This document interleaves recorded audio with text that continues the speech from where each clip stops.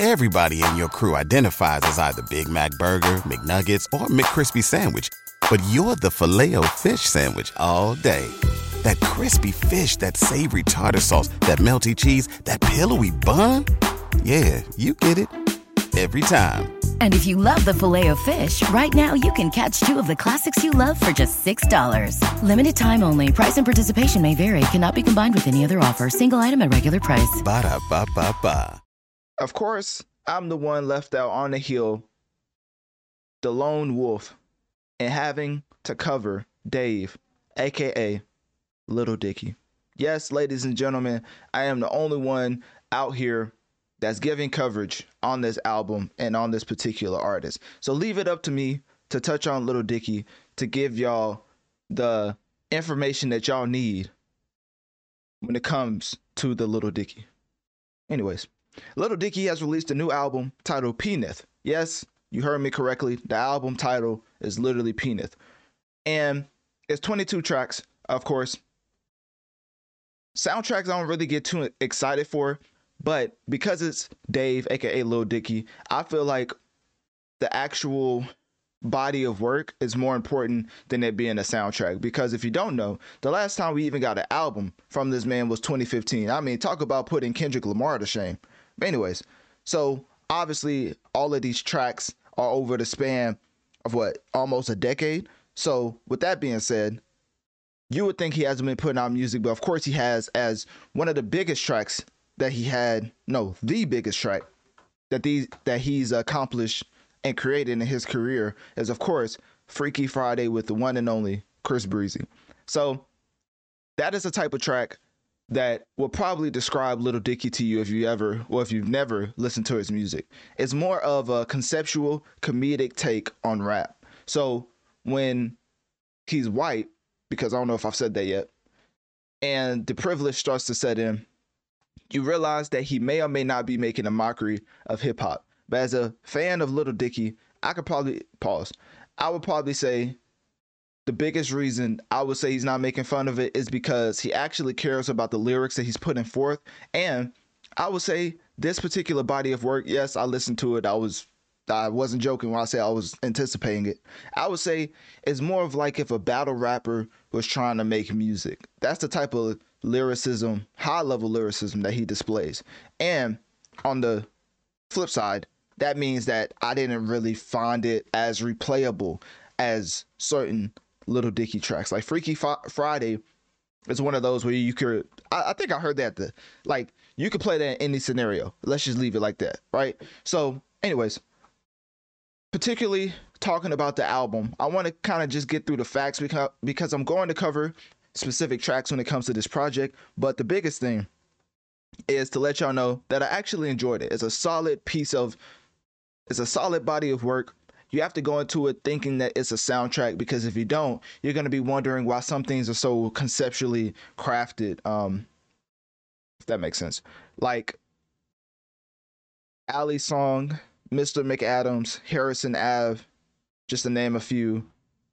That was another one. So many conceptual tracks on here. And Jail, you probably won't understand it if you haven't watched the show. Especially Hearsay is the more organic hip hop track, I think, on this album.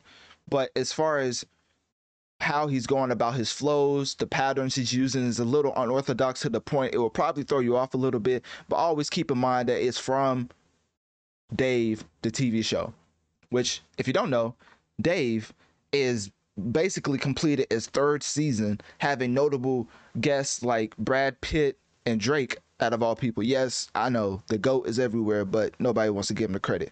Imagine Everybody in your crew identifies as either Big Mac Burger, McNuggets, or McCrispy Sandwich. But you're the Filet-O-Fish Sandwich all day. That crispy fish, that savory tartar sauce, that melty cheese, that pillowy bun. Yeah, you get it.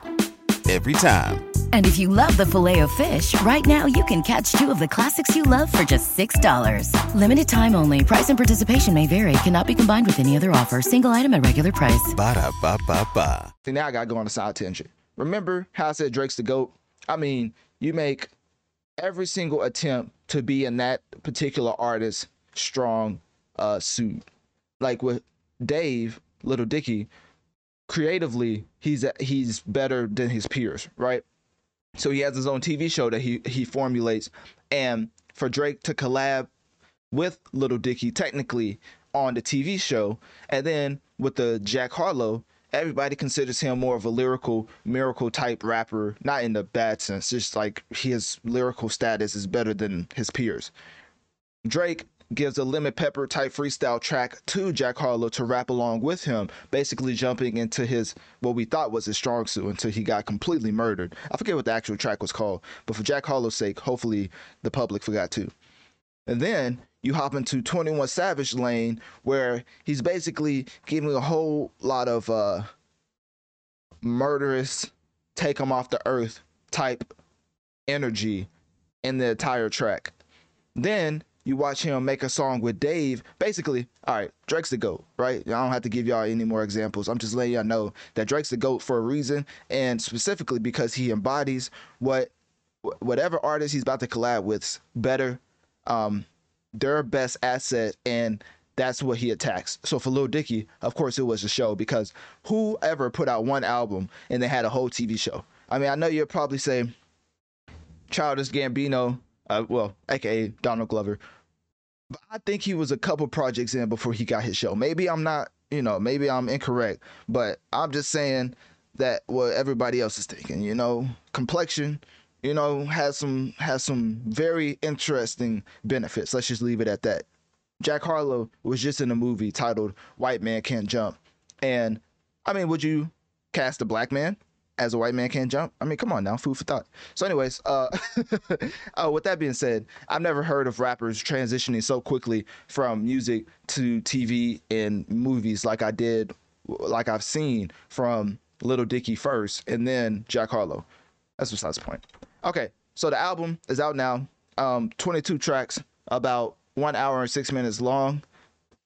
It's under his Dirty Bird Corporation, under exclusive license to Commission Music / BMG Rights Management. I don't know who they are, so not gonna lie, I'm thinking that this is more of a own your masters type deal, because I don't recognize that major label at all. Not to discredit them, just saying that I feel like Little Dicky probably has a lot of his masters when it comes to this music. And with that, I'm not saying he's independent. I'm just saying as far as the deal he negotiated with the major label, that's probably the one that was more willing to give him his masters and just help him out with distribution, because it says it's under exclusive license.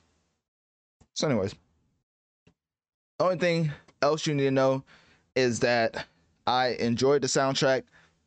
If you go into it thinking it's an album, you may be disappointed. But if you go into it thinking it's a soundtrack from the hit show Dave, and yes, it's a hit show on I think it's Hulu. I think it's on Hulu. I forget what it's on. But anyways, it's a pretty fire show. Dave is pretty funny as a show and as a person. Yeah. So anyways, click my link tree in my bio. Let me know on one of my social medias. What do you think about Dave, aka Little Dicky? And also at the end of the day, how do you feel about it and my coverage of Little Dicky?